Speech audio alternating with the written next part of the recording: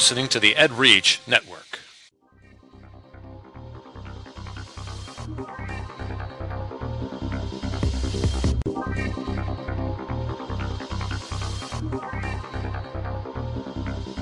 EdGamer, episode 36 on EdReach, one-to-one, CES, and Apple. This is EdGamer for Sunday, January 15th, 2012. Yes, I said Sunday because I'll explain later. Okay, EdGamer is part of the EdReach network, edreach.us, giving education a voice. And Jerry would say, a big voice. And Jerry's not here, so I have two other guests today, and we're excited about that. But this show is dedicated to education gaming on any platform. We'll give you the education angle on any type of games, ranging from tabletops to MMOs. We'll discuss how these games impact student learning and how they can be used effectively within the classroom. I'm Zach. And I'm Scott. And I'm Justin. And Scott, tell us a little bit about yourself. My name is Scott Wedding. You'll often hear me on the EdReach show, actually. But I'm a technology coordinator out of Schaumburg, Illinois. Okay, and you have I was going to say relationship, but you have a connection to my co-host, Jerry. Do you want to explain that one? Oh, sure. Jerry James is one of my teachers in my building. He's in the art department, and I basically run all the technology for the school that Jerry teaches in. So he needs to keep you happy. He does, because actually without me, he would not be part of the ICE conference and EdReach in general. So scratching backs. Okay, and Justin, tell us something about you. Well, I'm a clinical research coordinator here in Springfield. My background's in microbiology from the U of I. I spent 4 years fixing computers for Gateway, the computer company. Shows you how good that degree went for me. But but now I'm back running antibiotic trials here in Springfield, and I have two children, 11 and 9. And so Justin is basically saving us from the plagues. Yeah, I'm trying. And other things, so that zombies don't come after us. Okay. So Justin is a long friend of mine. He is my best friend, and we've known each other since 7th grade. And there's not too many, The best man at my wedding.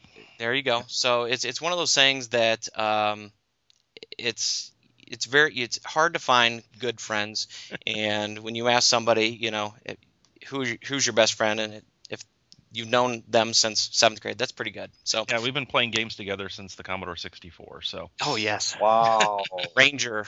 Oh and yes, Starfleet battles, and yeah. So it's when multiplayer meant okay, you take this half of the keyboard, I'll take this half. Yes, those were the days. Okay, so Justin I refer to quite often, almost every week, and we do a lot of co-op games. So I've been meaning to bring him on the show for a long time. I've been thinking about it, so I thought this week, since Jerry was not able to make it, I grabbed Scott, and so I get an upgrade, I guess. I got Scott's boss. Just joking, Jerry. And I brought my best friend in. So my name is Zach Gilbert. I'm your host, and I'm a 6th grade social studies language arts teacher from Normal, Illinois. So this show is about gaming, but we got a lot of things that kind of skirt around gaming and could possibly impact gaming within the classroom and within schools. And Scott and I are both we're both undertaking what I would consider a revolution in education. And I know that when I was a kid, that sitting in a classroom, I always dreamed about, when especially 6th grade, first computers came into my school. Oh yeah. And the Apple IIes, and so I always dreamed that someday there's going to be computers on every desk. And it was a dream. It was one of those dreams that you think about, and it's happening around the country now. But now it's happening to my school district, and Scott's in the same boat. So yep. He is there. Are you fully launching a one-to-one pilot this year, or is it kind of you're looking at everything and you'll make whatever step needs to be made for next year? Well, it's it's a hybrid of what you just said. We are fully launching a pilot next year with probably 6 teachers per building. We're in a district that's got 5 primary high schools as well as 2 academies, and we've got about 13,000 students. And so basically, we're looking at a pilot launch of about approximately 30 teachers and probably somewhere between 180 and 250 devices per building. And so it's what we're in right now is the sort of the educational phase, if you will, of trying to figure out what does this all look like and how do we embark on something that's going to impact 13,000 students and about 2,000 teachers. And so we're doing everything from in some ways changing the benchmark on the fly as we learn, because we're imposing a proposal process and trying to get some structure in place for how do we select teachers and how do they have an idea of what this is going to mean to be part of it. And then even from there, we're not settled on a device or some sort of online portal for content. Yeah. And that's getting to, of all the school districts I've talked to who have done this successfully and unsuccessfully, one of the primary things that to a district they say is you need to get content digital, because without it being digital, the uphill battle of just trying to organize the idea of one-to-one becomes even more immense. Well, it's very daunting. It's very scary. I mean, we're at the point now. Our first step is to look at what are our needs, and what are we going to use these devices for? And there's some of us in my district, we're talking now, we're just looking secondary. The committee I'm on is just secondary. And so my district has 23 buildings, 13,000 students, and you're looking at 4 middle schools and 2 high schools. And that's where I'm at. And so trying to figure out the needs, but not all the teachers really know what the needs are because they've never been in an environment like that, or they can't comprehend that environment because they're not involved with the technology. That's one part. Then we've got to update some buildings, and that's really our first step, is to how much is it going to cost to update our buildings, to wire some of the buildings. We have a couple new schools that are going to be pretty easy. Just go into each room, plop a access point, and we're good to go. You got to have others where you got to run wires through and kind of rebuild. Thread it through the asbestos for. Oh, yes, exactly. Yeah, and it's a good insulator, though. It's a very good insulator, and so that's where we're at right now. And then, but there's so many other pieces. You have, how do the teachers use it? What does their classroom look like? How are you getting the digital content? Because our committee it's actually called digital conversion. Sure. Because that's part of, there is cost savings there. Yep. But the cost savings has to come where everybody's on the same page, you have the same goals, and just something simple that I don't even know if you have in your building, but I know I heard that we have it in our district office, but not in our schools, where and my wife, she's teaching in a neighboring district where you can just go to the copy machine, put paper in there, and copy it and save it to your H drive. Sure. So it converts it automatically to a PDF. Well, to me, that's one of the biggest steps. You got all these documents and papers and things that teachers have used, and they still might use them. Well, is everybody going to be sitting at a scanner, putting one paper at a time, to digitally convert these items and have them ready for their classroom? And there's tons of questions like that are there. Well, I can tell you it's doable. My clinic that I work at has 1,500 employees and like 300 doctors and providers. And we, in the last, starting in late 2007, just did a total conversion from paper to electronic. And you're trying to drag a 70-year-old doctor by the nose to learn how to chart using a computer is. And rewiring all these old buildings. It's a very similar challenge to what you're going through. Well, and that's and one of the main reasons is to simplify the documents, making sure that you're not duplicating documents, being able to share that information, and also saving on cost. Mm-hmm. And that's done in the business world, and the schools are now finally realizing, this might be something that we're wanting to do. Mm-hmm. It was a big transition, though. I mean, we hired temps that probably spent a year scanning in old documents. Oh my goodness. Yeah. And it is one of those aspects of as as teaching is migrated, and it all depends on the district. I mean, I happen to be in a very fortunate district from a technology standpoint. You know, we've got 5 very modern buildings. Every single one of my classrooms is multimedia. You know, we do have a lot of things that people have done digitally at the outset. You know, especially my new teachers coming in. You know, most of the things we process is on Microsoft Word, and so you already have something digital unless you have a reading or something else. So for us, I think the scope of getting that information online or getting that information in digital format is a little bit, we feel a little bit ahead of the game there. But one of the aspects when you really start digging down into the one-to-one is it's kind of the idea, and we've toyed with this for a number of years too, writing our own textbooks. Mm-hmm. But it's just having that worksheet or whatever it is digitally is only a small part of the challenge. You know, Yes. trying to compile all those worksheets and say, hey, we're going to make a textbook out of this. That's really not it, because there's a whole lot of narrative that goes with it.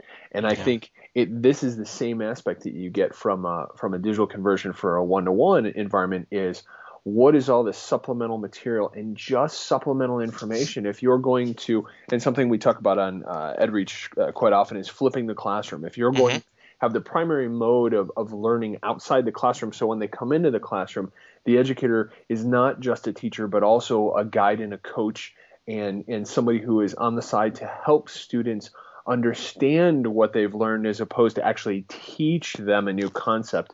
And that whole structure of, I need to wrap this information in some sort of umbrella of verbiage, that's all missing. And so those are, I think, some of the challenges and stumbling blocks. And the other aspect that I get into is you have educators who are just concerned, technology phobic, whatever it is, but it's almost as if we fall as educators sometimes into the mindset of, because I have to teach my students the things I want them to know, I need to be taught what I need to know. And so often the aspect of play that kids love with a one-to-one environment, teachers are afraid to do that. So it's, you know, you put a device in their hands and say, okay, what do you think you can do this? And they're like, I don't know. You haven't taught me anything about it yet. Giving up that control. And it's really, a lot of teachers are, you know, it's almost like going back. One of the guys that, one of the associate principals that's heading up this task force that I'm on, he's like, it's like being a first year teacher all over again. And who wants to go back to that? You know, and it really is, because you've created your own vehicle. You've basically created the wheel. Yep. You know, I started back in 1995. I've gathered all this information. I've put it together. You know, it's fit the way that I've taught. It's always changing, but now this is a huge change where we're rebuilding the wheel, and that is scary to a lot of teachers. And there's so many possibilities. There's so many ways to do this, to create a one-to-one situation. And even though the districts are helping each other out, you're still going to be doing it a little bit different. It's scary. It's scary. So as we look to, you know, the possibility of play and being involved in that, you know, you talked about Scott, and Justin has 2 boys, and I know they are involved in gaming. But and so, you know, Minecraft, and that's now, you said that's on the iPad right now. Right. I guess it's not as full featured, I don't think, right? No, well, it depends. There's a couple different flavors of it, and my boys are 7 and 4, and so I have a second grader and a preschooler, and I want, before I talk about that for just hopefully 45 seconds or less, I want to step back into my introduction into gaming.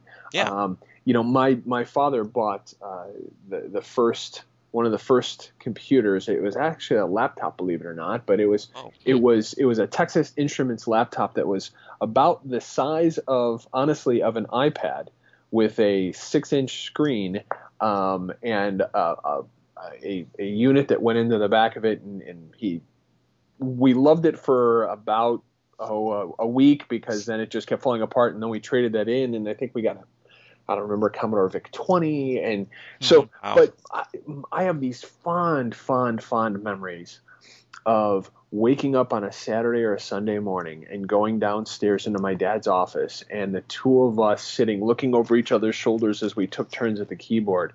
Would watch we'd either be watching a game or we'd be watching a 300 baud modem, type out characters when we first got into, BBSs, bulletin board services and stuff. Yeah. So the aspect of, but that didn't start till I was about 11, Right. and I'm 43 now, just to give you some perspective. But my sons being 4 and 7, I've always had computers. I've always been involved in gaming. But at 4 and 7, my kids are so much further than I was, and they don't spend a lot of time on my MacBook. Yeah. What they spend time on is on my iPads. Yeah. And my iPhones. And the ability of a 4-year-old, and at the point where we got him was a 3-year-old, to be able to understand what his 7-year-old brother is doing and mirror that and then advance upon it is stunning. And so recently we tripped across from my nephews, who are 21 and 14, a game called Minecraft. And there's a light version of it, which is free, and then there's they call it a personal edition, which costs, I think, $6.99 or something like that now, which gives you 30 or 40 more choices. But Minecraft basically, and I know, Zach, you guys have talked about it on... We had Minecraft teacher who has just taken off. We were one of his first interviews, and he talked about it. I don't know when PAX is or if it's already happened, but he's speaking at it, or he did speak at it. I mean, it is blown up, and it's exploded. I have tons of kids that play it. So yes, we've talked about it before, but man, within a year, it has really exploded. When you guys were talking about it, are you looking at the PC-based version of it or Mac-based version? It was iPad? PC. Yeah, he had his own Minecraft teacher. He had his own server, and he created his own little worlds for the students to go through. And that's been the intriguing thing for us, because the boys started with this light version, and with the iPad version, you get about 30 or 40 different tiles that you can then build with and obviously destroy and build around. And you can also put in different characters, I guess, that would see different appearing worlds. Mm-hmm. But there's no way to save those worlds. So you can play as in sort of a multiplayer option where under a Wi-Fi environment, they all set up and link to each other. And then you can build on one world. And, as my sons did to me yesterday, we call it moling. I was up building something on a house or whatever it is, and my sons went and tunneled underneath me and started knocking out the blocks to try and drop me into a hole. And but I jumped us up to the personal edition because it gave us more tiles, but it also allows the iPad or the iPhone to actually set up and act as the server, then saves perpetually that world. Does it save it online, or does it save it on the device? Saves it on the device, which is the challenge. And especially for an iPhone. Yeah, especially because our original world we called White Egg World, which was on my iPhone, and that was fine when the boys were playing with me. However, the struggle is I'm not always playing with them, so I had to have them create another world off of one of the iPads, so those two are more together and more available more often. So, but it's just one of those incredible aspects of here they're building and creating, and I go and create architecture, and they build around, which is kind of fun. But when we were yesterday, part of you said we get back to why Ed Gamer is today. When we were yesterday, we had a family obligation. We're driving down about an hour and a half away, and as we're driving, my sons are building on this server between the two of them. And we had built this house, and my oldest turns around and said, "Hey, Daddy, I'm going to build a maze for you when you get in there. And if you run the maze correctly the first time, we'll go and we'll tear it all down. If not, we're going to leave it up, and you're going to have to do it again. Oh, yeah, by the way, we're going to put zombies in the basement." and so he created Oh, I'm sorry. My son just walked into the room. He said, "No, it's on the first floor." Is It's the on the maze. first. Okay. And so, but he created this whole world that, in some ways, Minecraft itself is so primitive you can't possibly do. But in his mind, he was able to go and just take some of these blocks and turn them into the things that his creativity wanted it to be, which is just Right. stunning. Right. It's just I love. What's he saying? He was saying, and the zombies have no heads because they're that's nice. they're a green block with a torch as okay. as a stick. There you go. Well, it's that openness, and Yes. it's not set within rules or guidelines or boundaries, and that's what makes that wonderful. That's why something like that or Civilization or any other games that are just wide open for that creativity is or as Sir Ken Robinson would say, that divergent thinking.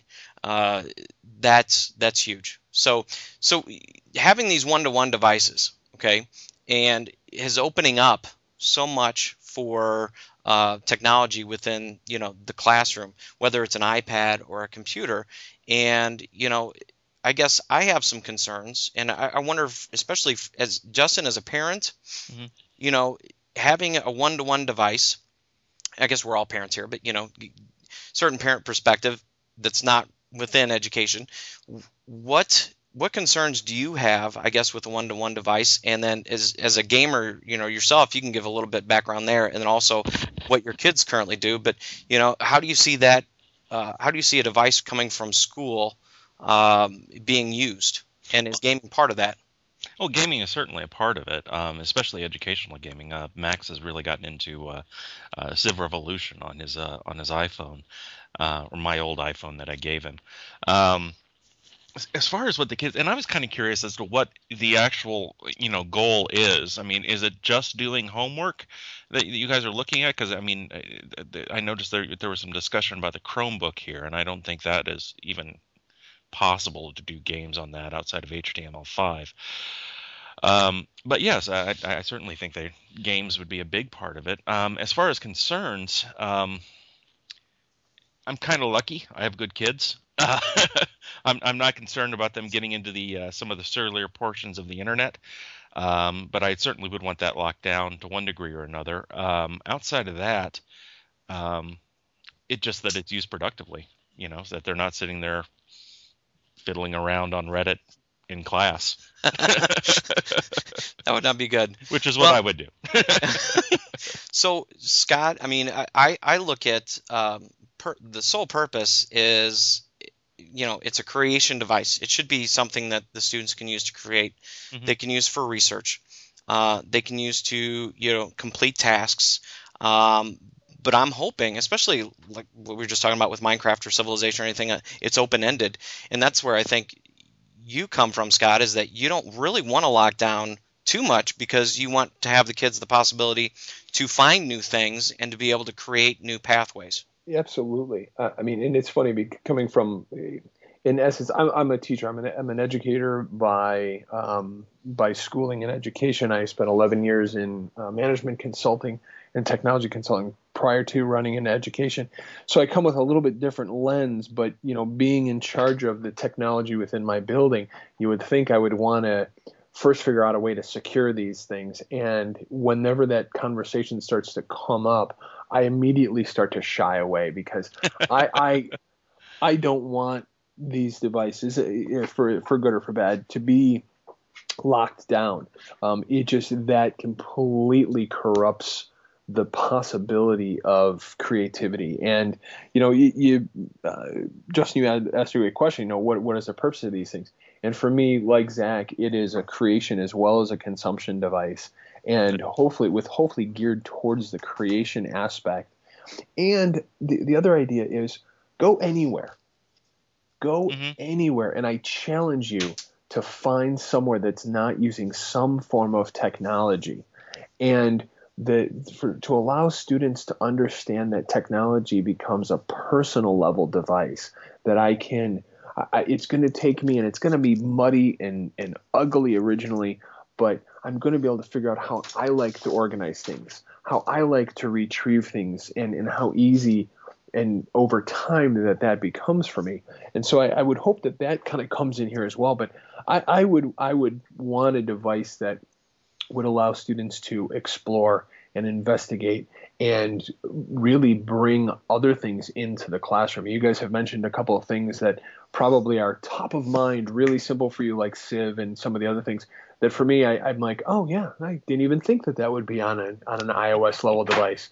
And so there's that idea of community finding, and then saying, and I do this when I talk to my students, all 2,500 of them, at least once a year. We're all in a big auditorium. And one of the things that we talk about is, at least lately, is social networking and things. And inevitably, I try and choose some of the most esoteric things I can think of to basically reach the kids and say, hey, if you have an idea, if you have an interest, it's out there on the internet. There are people who have dedicated themselves to it. And whatever I choose, and one year was happened to be origami, and these three girls sitting in the front row, they suddenly like squealed and turned to each other and started talking. And I was like, apparently you guys like origami. But that idea of having a device that's pervasive with you, that if you like origami, you can go out and find apps or find a community and bring that back into your classroom and say, look what we can do with this. That to me is the end all. Well, that's the power of the internet right there. Yeah. Quick question for you, Scott. As far as programming is concerned, do you still teach that in the high schools? And if so, what? Use? We do. We actually have. We've got a couple of different programming classes, and interestingly, they're run out of our math department. But we in the past we've taught everything from standard programming classes to even down into working with Cisco and networking and things. But we've worked around the basic comments or the basic tenets of Java, JavaScripting using Bluebird and some of the other tools. But this year, there's actually two things that are happening. Coming through this year, we're part of Microsoft's XDA, and we're looking at developing in some ways rudimentary games for the Xbox. Kodoo? I don't know what they're using right now, honestly, and I apologize for that. That's okay. That was just one of my fondest memories of the computer lab, was writing my own games, and that really engaged me in a huge way back on the old Apple IIe's. And sure. The way games are set up now and how complicated they are, I don't know if the kids have that possibility anymore. Well, and it all depends on the school and the district, but with us right now, they do. The intriguing thing was we are also looking at Android development. Mm-hmm. And unfortunately, right now they have it centered around being a sort of a personal game. What I'd love to see is them expand that out to Android and iOS with the ability to create things that may service the school community as well. Mm-hmm. Develop apps for the kids for their education. They have some pretty simplistic tools for making games on those, I believe. For both Android and iOS. Actually, it's funny. I'm slowly when time's free. Working through I don't want to even say a course or a class, but there's a development tool called LiveCode for the iOS environment, and the manufacturer's Runrev for LiveCode actually developed a gaming, a free gaming development course, if you will, and it's over 7 weeks, and we're in I think week 4 or 5. And basically, it's leveraging their tool. But you're right; it's an instinctive idea of learning a language, if you will, and trying to program within that environment to create something, which is awesome. But it does beg the question, though: is this a possibility to develop on some devices? Like if you bring iPads into your environment, do you lose those programming skills that may be taught within the schools? Yeah. That's kind of my concern is there are certain things that I see that our school district does that the iPad is just not able to do, and that's one of them. Being able to code, being able to create, games. Typing for any length of time on it is not. It's very frustrating. Yeah. Very frustrating. I know you can add a keyboard. I have a wireless keyboard for mine, and it's just not. It's not the same. And you See, get I all these would. extra tools. I'm always annoying like this. I apologize. I would. That's what Jerry said about you. I would challenge that, and I would challenge it because I think when you guys look at it, and maybe I'm totally wrong. I have no research to base this up because I'm an educator by trade, and I play one on television where Justin actually is a researcher. But I would challenge that fact that the perspective that you bring, that typing for a long period of time on it is difficult from a standpoint of that's what we know. That's not what they know. Right. I see where you're coming from because they're kids today type with their thumbs, and they can do it extremely fast. Yeah, absolutely. And if you look at any of the statistics, I'm not a researcher, remember. But if you look at any of the statistics on the average amount of text messages that are sent by an average teenager, you're looking at well over 2,000 to 3,000 a month. Right. And that is easily almost novels of information. But it's not written in the English language. So just to let you know, you would be surprised if you do get a chance, Zach, and you get a chance to go up into the high school levels. I teach a number of courses I co-teach with teachers, just different sections and units, and one of them happens to be rhetoric of technology. Really, it's rhetoric it's an AP rhetoric class, but we use a week-long unit of rhetoric and technology and how they blend together, and are they friends? And they really are. To a person within that class, almost every single one of them talks about they come to some point where they turn around and granted it's an AP class, but they come to some point and they go, you know what? I need to have real language when people are texting back and forth. So I use punctuation, I use proper grammar, I use these things even within their texting, within the character limit that they have with their friends. Correct.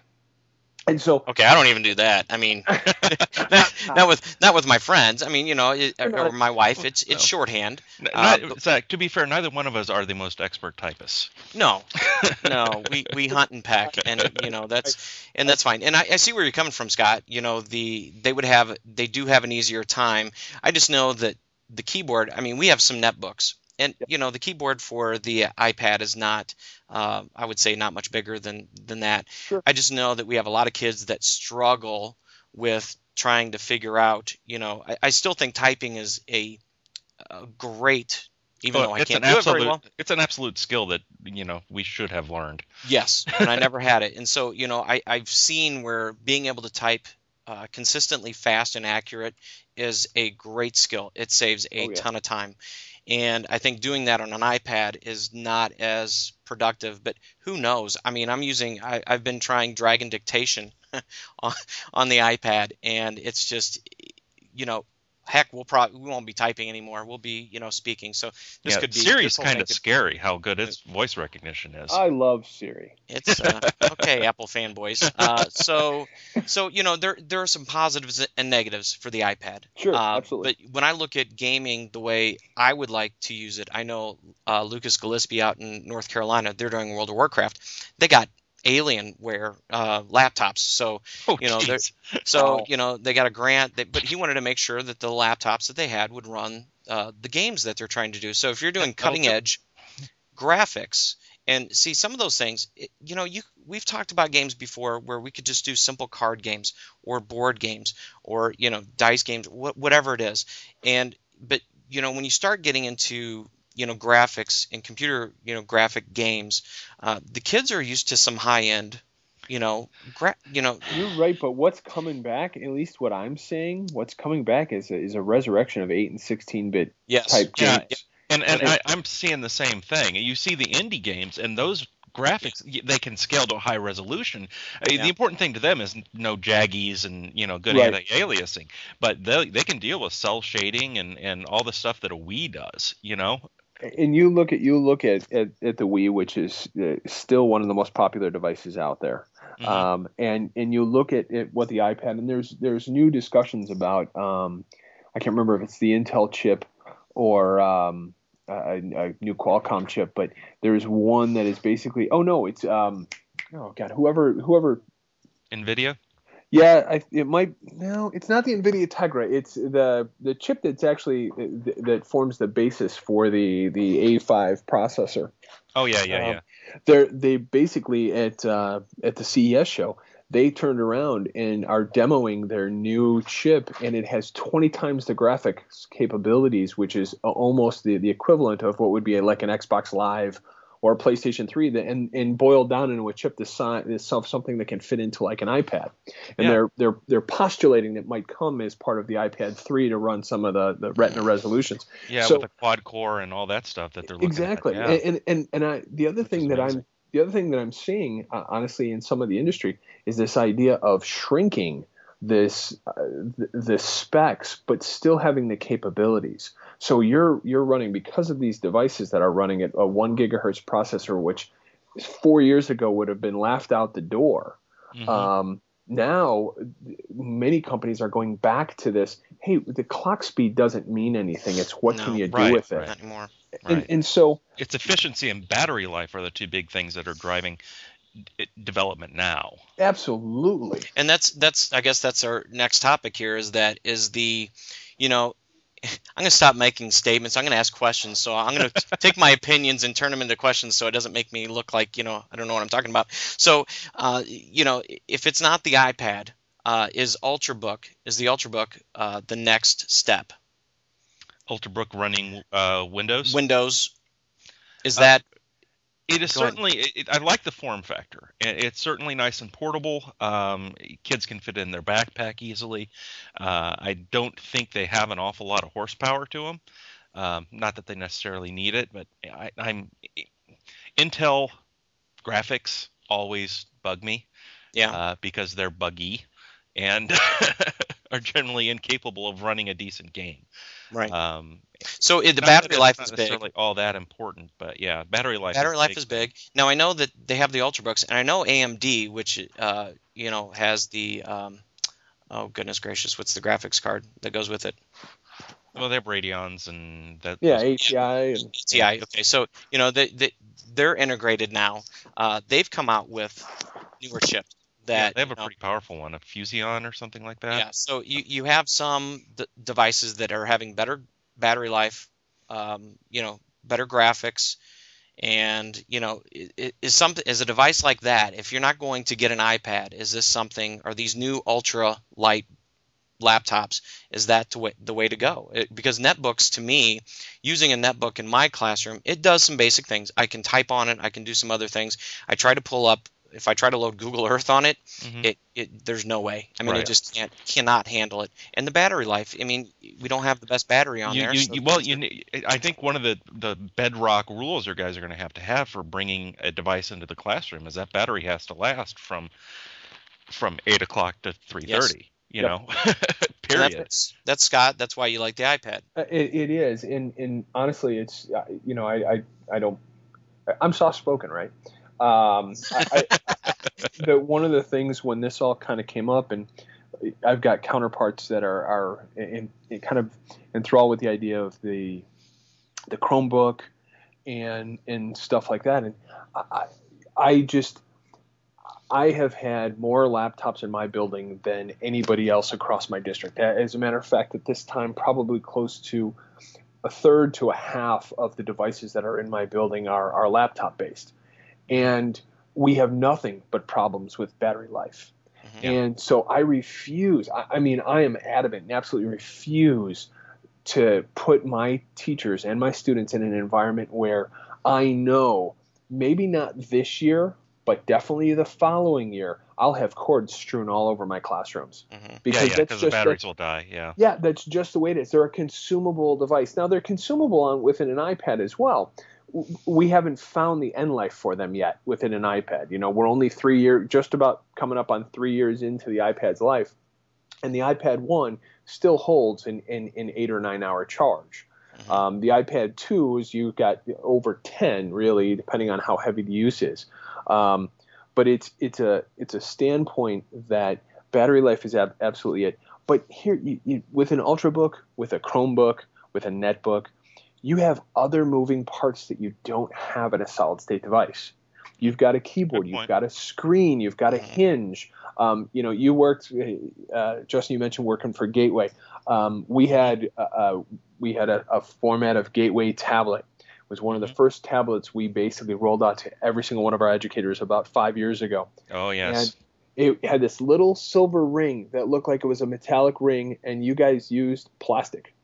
Yeah. And it's this little gooseneck part that costs $40 for us to replace eventually. It turned around. They snapped consistently after a period of time. And so you have this idea of you've got these parts that just don't cooperate with. We're not running outdoors sort of a thing, but they just don't cooperate with a school environment. Kids And are so- kids are rough on devices. They Absolutely. Yeah. They're accident prone. They just grew 4 inches. They don't know where their arms are. And so, Yeah. I mean, battery life, and here's the other aspect for me. We're Jim O'Hagan made a post on EdReach about almost a year ago, talking about, are we screwing up the idea of the iPad? One of the other things that I am concerned about personally in bringing in a Chromebook, Ultrabook, something like that, is what we're trying to do is bring a one-to-one device in to meet the current way we teach, or our Right. current philosophies behind what a device should do. And I almost fear that if we bring in that type of a device, people immediately pigeonhole it into, it will do this. Or the aspect is, I need a device, and we've had these discussions. I need a device that's going to run every single piece of software we have today. So it's Yeah. like, okay, great, in 4 years, you're going to be teaching just the way you are today. Because guess what? Within 4 years, it's not going to run all the software you need. Why? No. Because they just don't.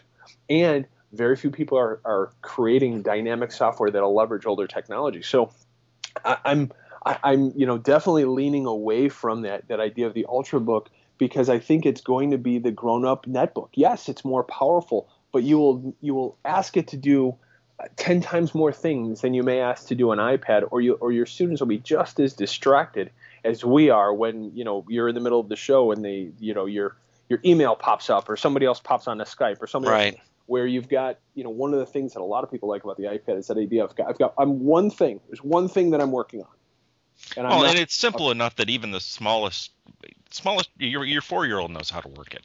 Yeah. I mean, there.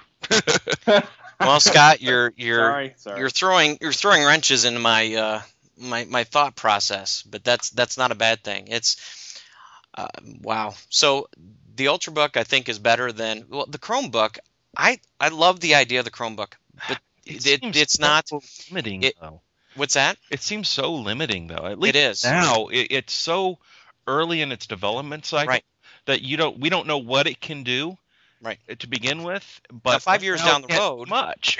5 years down the road, and HTML5, if that takes off, Right. then who knows? I mean, it might be able to do everything you need. I mean, right now Because- you can do Google Docs and surf the internet, which is great. That's what you're needing in class, of course. But Right.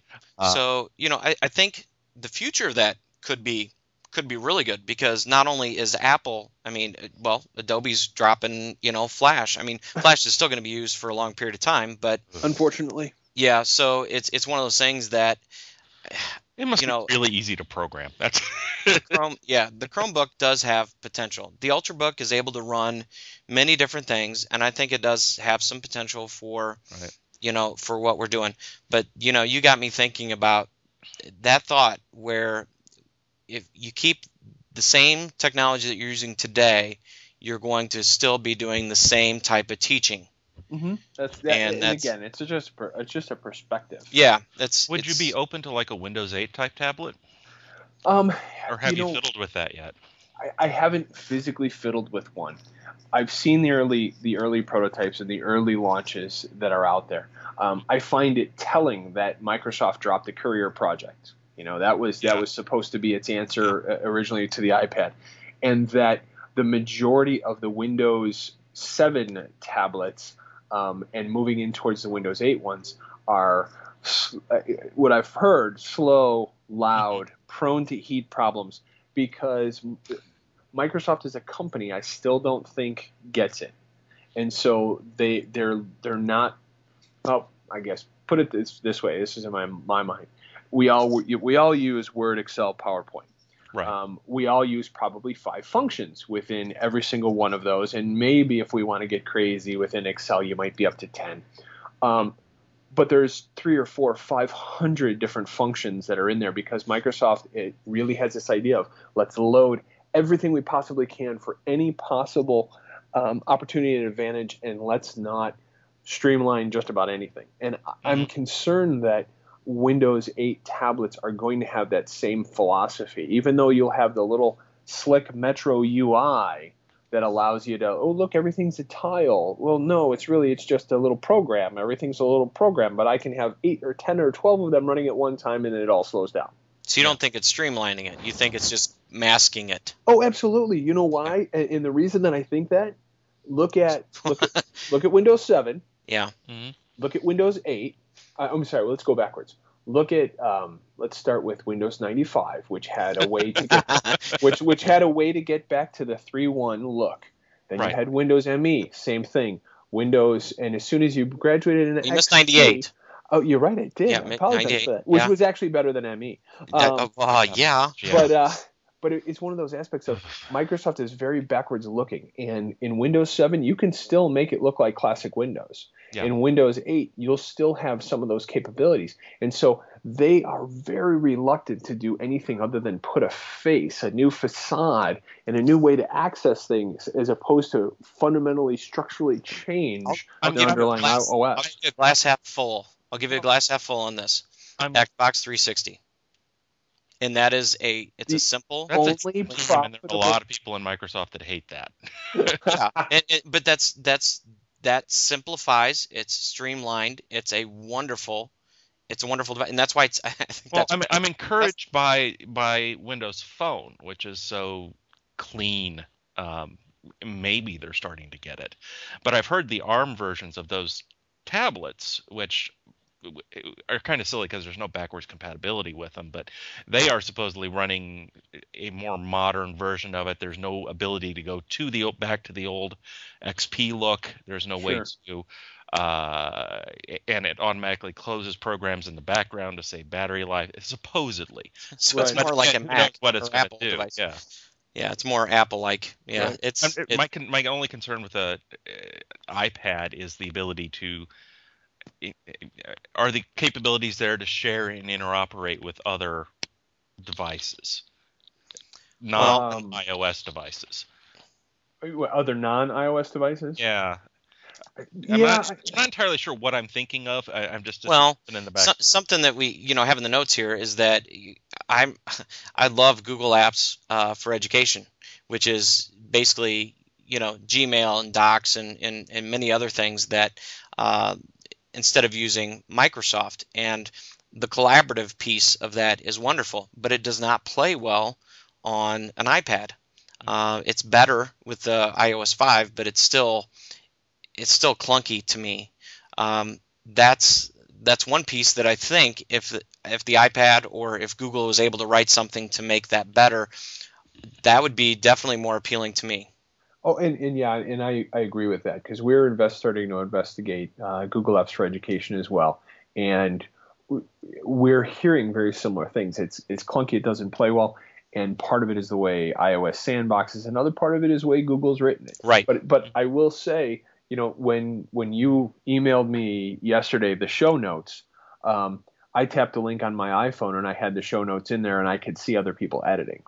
I can edit Word documents and spreadsheets in a very similar manner within that collaborative environment. And that's better. That's better than what it was in 4. Oh, absolutely. And hopefully it'll continue to get better. But the question is, does Google want that type of interoperability, especially if they are successful at closing the Motorola deal? And I just don't know. But at the same point, there is so much challenge with other Android-based devices and things like that even within Android-based devices, Google Apps for Education doesn't play well yet.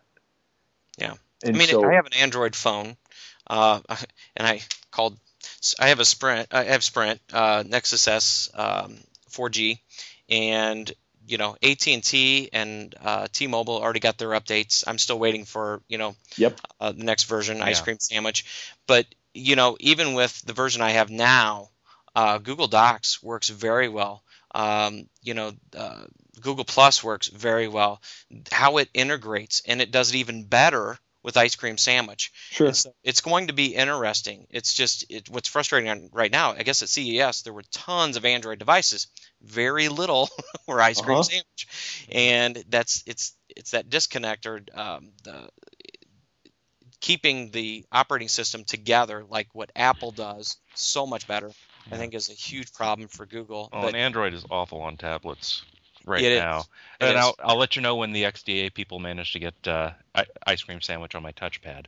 But Well, they're getting closer. There was Yeah. an article just last night in reference Yep. to that. yeah, there was a And I can video do that up. with my phone, but I'm just kind of like, I've had problems in the past. I know it does fairly well, but I don't have time to play around to put little mods in here and there on the operating system. So I just Right. keep what I have. And see, and that's my challenge in looking at, I seem to be very Apple centric, and I will be the disclaimer. fine. I am. I have lots of Apple devices and I love them to death. I really do. But We're missing one key point though with the Apple device, and maybe on Thursday when Apple does an announcement, everybody's talking about textbooks and how that's because Steve Jobs wanted to, really get into the textbook market, but how these devices, iOS devices, work within the schools, and that is the biggest challenge is updating, keeping the iPads, connected, and I think the cloud iOS 5 does a little bit better job of that. But I mean, is that stuff that you've seen, Scott? I mean, I'm sure that's part of your discussions. Oh, absolutely, and we're all. I think everybody's waiting with bated breath, if you will, for the 19th to hear what this announcement is. One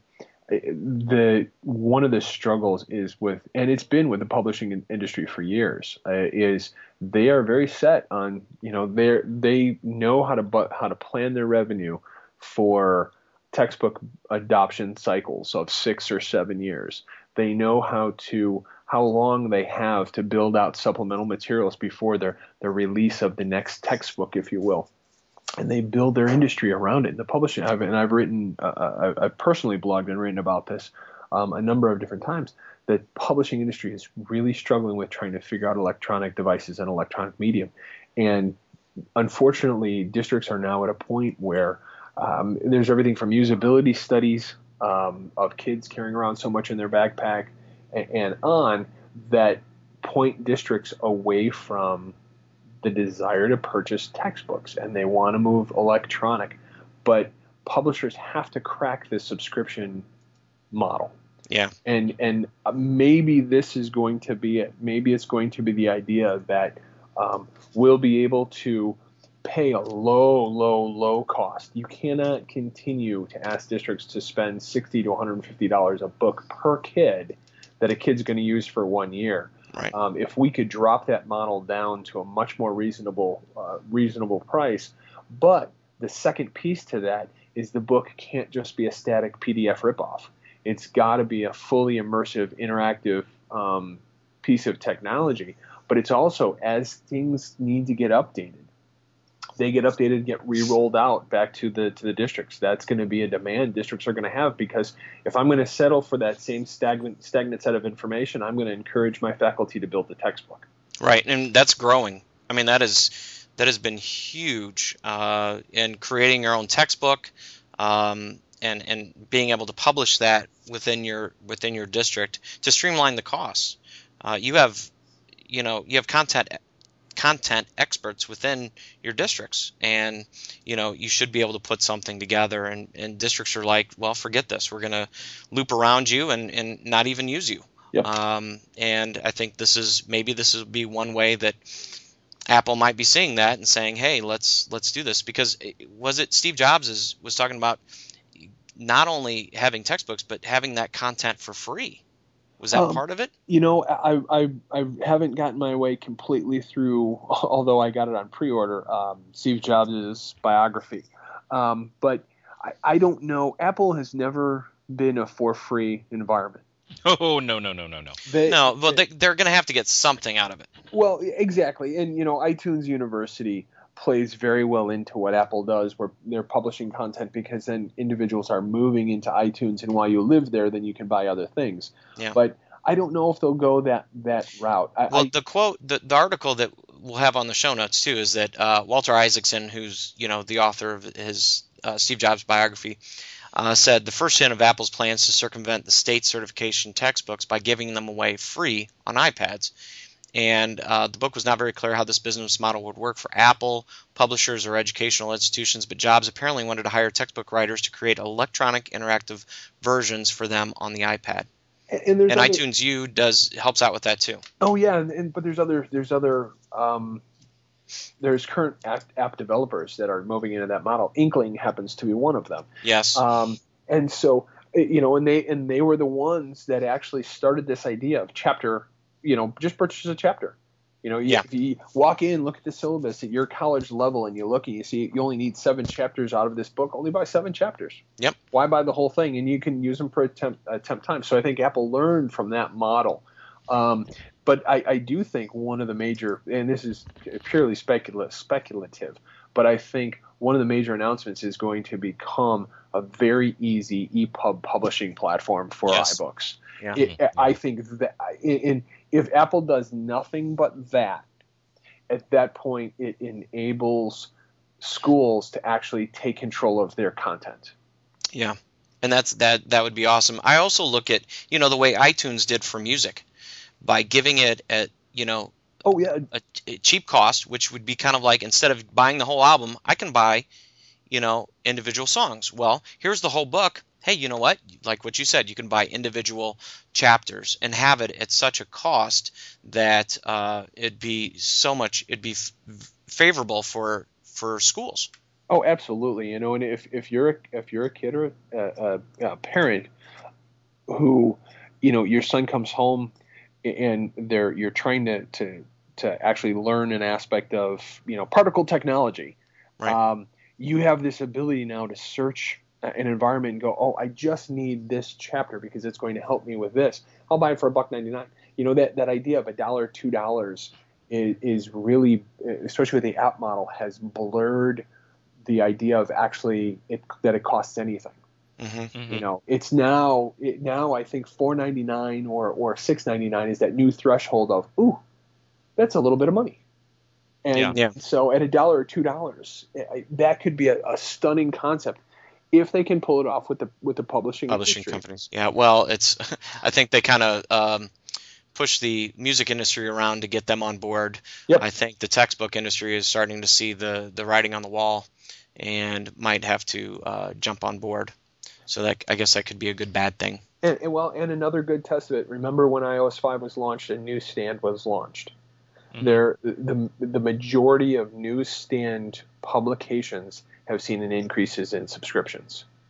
And so I haven't even used it yet. And you know what? Honestly, neither did I, because when I got past some of the free content, I was like, you know what? I can get the same thing from a publisher's own app or something else. But I don't. Here's the differential for me. You're not going to find that within a textbook. Right.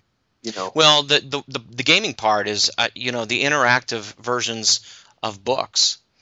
And having that, I mean, I know Discovery does. They've tried to work this in where they might have a show, or they might have some type of content, and then they have interactive games or materials that go along with that content. I think that's huge to get. Not only it's good for them as a business model, but because it gets them, viewers and people onto their website. But it's also giving that content in a different learning style, different way, and I think that could be wonderful. I have a great. It's a. You know what? I'll post it on. It's a app for Rome, and it's almost like an encyclopedia. It gives information about ancient Rome. But one of the coolest things is that I can see a picture of the Colosseum as it looks today and push a button, and it will show what the Colosseum looks like in that back thousands of years ago. The other cool part is that it's one of those where you lift it up, you can go 360 and turn in a circle. Oh, cool. And you can see everything around you. Well, bringing it 360 here, I mean, you're essentially turning a textbook into a game. Yeah. And that's sort of the whole idea of what we're doing here. Yeah. And there's a hopefully very brief story, because I do everything in stories. Like a social studies teacher. Yeah, well, that's where I before I took my current role, I did teach social studies, so I'm with you. So did Scott Meach, by the way. Yes, we have a lot in common. Yes, something about history buffs and technology. We don't. Yeah, I don't know. Yeah, you would think we would be Luddites and wouldn't really want that. Yeah. But hey, I tell you this much though, my chalk still works on my driveway. But here's my vision of this idea, and it plays right into the gaming model. And it's a story. This is really a true story that happened. I read to my sons a lot. Being my wife and I being educators, and we just have a passion for reading and writing and stuff. And so I read to my boys all the time. And so I got to a point where I was like, oh my God. I mean, I should take a picture of how many books that we have for somebody who's only 7 years old. But I started reading. I mean, there's only so much Bill the Bouncy Bunny that you can read before you start to lose your mind. And so when my boys got older, I was like, you know what? I'm going to read them a Tom Clancy book. And it just happens to be well, sort of. Now this is a personal. Well, you got to edit, but yeah, version of a Tom Clancy book. So is this was it Red Storm Rising? That's only 1,000 pages. Yeah, and I'm okay with that because we're up to chapter books now. But this was probably this was a few months back, and so I was like, hey guys, I want to read, but I want to read something different. And I said, would you like to learn about or hear about submarines? And they're like, yeah. I'm like, okay. So I blurred the lines of some of the more graphic things, but at one point, all right, kids, this is tell me what a caterpillar drive is again. Yeah. But here's the thing that was really cool. This particular book had they started talking about basically missiles blowing into a volcano that sits on a fault line off in the Canary Islands. And so as I get to this point, I just looked at the boys, and I was reading off the iPad, and I looked at the boys and I said, do you know where that is? And they're like, no. So I went and highlighted the name of the volcano, and I double tapped out, launched Google Earth. It brought up where we were. I put in the name. I tapped it. The whole world rolls around and brings us off the coast of Africa. And now we're looking at it, and they're like, wow, that's really far away. I'm like, uh-huh. And I said, well, would you want to see the volcano? And as Google Earth starts to populate up, photographs that people have taken and posted into Google Earth start to pop up as well. And so I just start tapping on these things. And here we are sitting in their bedroom, and now they have an idea of the scope of size of the Earth, the distance between us and where this fictitious event is happening. And they can physically see what this volcano actually would look like, from different vantage points. Now that's my idea of textbooks, and that's how I think, as Justin said, this wraps into gaming, this immersive way to learn and stretch and grow. And that's, for me, not to put in one last plug for a iPad, it's a different device when you can touch the content. You can feel it, you can move it, you can expand it and contract it, roll it around, swipe it away. And as you just put that augmented reality where I can now spin around physically is what makes this such a potential for tremendous potential for education. So your son's teacher, has sent you a note now saying that I'm kind of concerned that your son knows what ICBM means. When I first got my iPhone 4S, the boys were goofing around with it, and it was the typical 7-year-old relatively potty humor that they were asking Siri to do and look for to say. But 2 days later, we're back in the car, and Josh goes, he said, next time I get a chance to use Siri, I said, oh, he goes, I'm going to ask her if she knows where Martinique is. I was like, what? How do you know where Martinique is? And, Oh my goodness. And so it was just so funny that yes, they'll use it for all kinds of things that are fun and entertaining for them, but they also hear things and they interact with conversations we all have, and then they're like, hey, we should ask Siri that. Last night we were on the way home and we were talking about volcanoes again. It seems to be a topic with me and them. And Joshua was asking about lava and magma and what would it look like, and I said, you know what, when we get home, let's go and tomorrow and we'll look at volcanoes and how volcanoes are formed and how they work. That's wild. You could not do that prior to this type of an environment. Yeah. I want to put in a quick plug for, since we're talking about Google Earth. If you ever want to waste an afternoon, there's a place called mapcrunch.com. It just takes you to a random street view anywhere in the world, and I swear I've lost more hours just randomly clicking and finding a side street in Spain. It's just great. Anyway. Oh, that's awesome. Well, on that note, I think it's our longest show in a long while.